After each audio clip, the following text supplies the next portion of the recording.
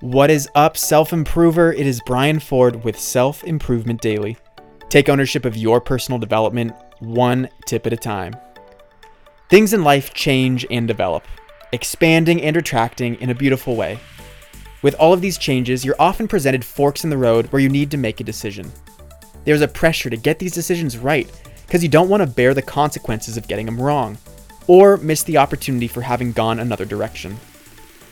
There's an unknown to what lies on the other end, so we do as much as we can to research, understand, and forecast how things will be. But you will never have all of the details to know exactly how something will go. So like it or not, you cannot predict the future, and at one point or another, you need to make a decision.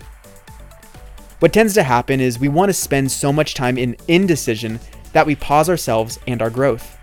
We handcuff ourselves to try to understand the best case scenario, or the worst case scenario, so we know what we're getting ourselves into. But we don't know what we don't know, and the last time I checked, things don't go according to plan, so why spend so much time making that ideal plan?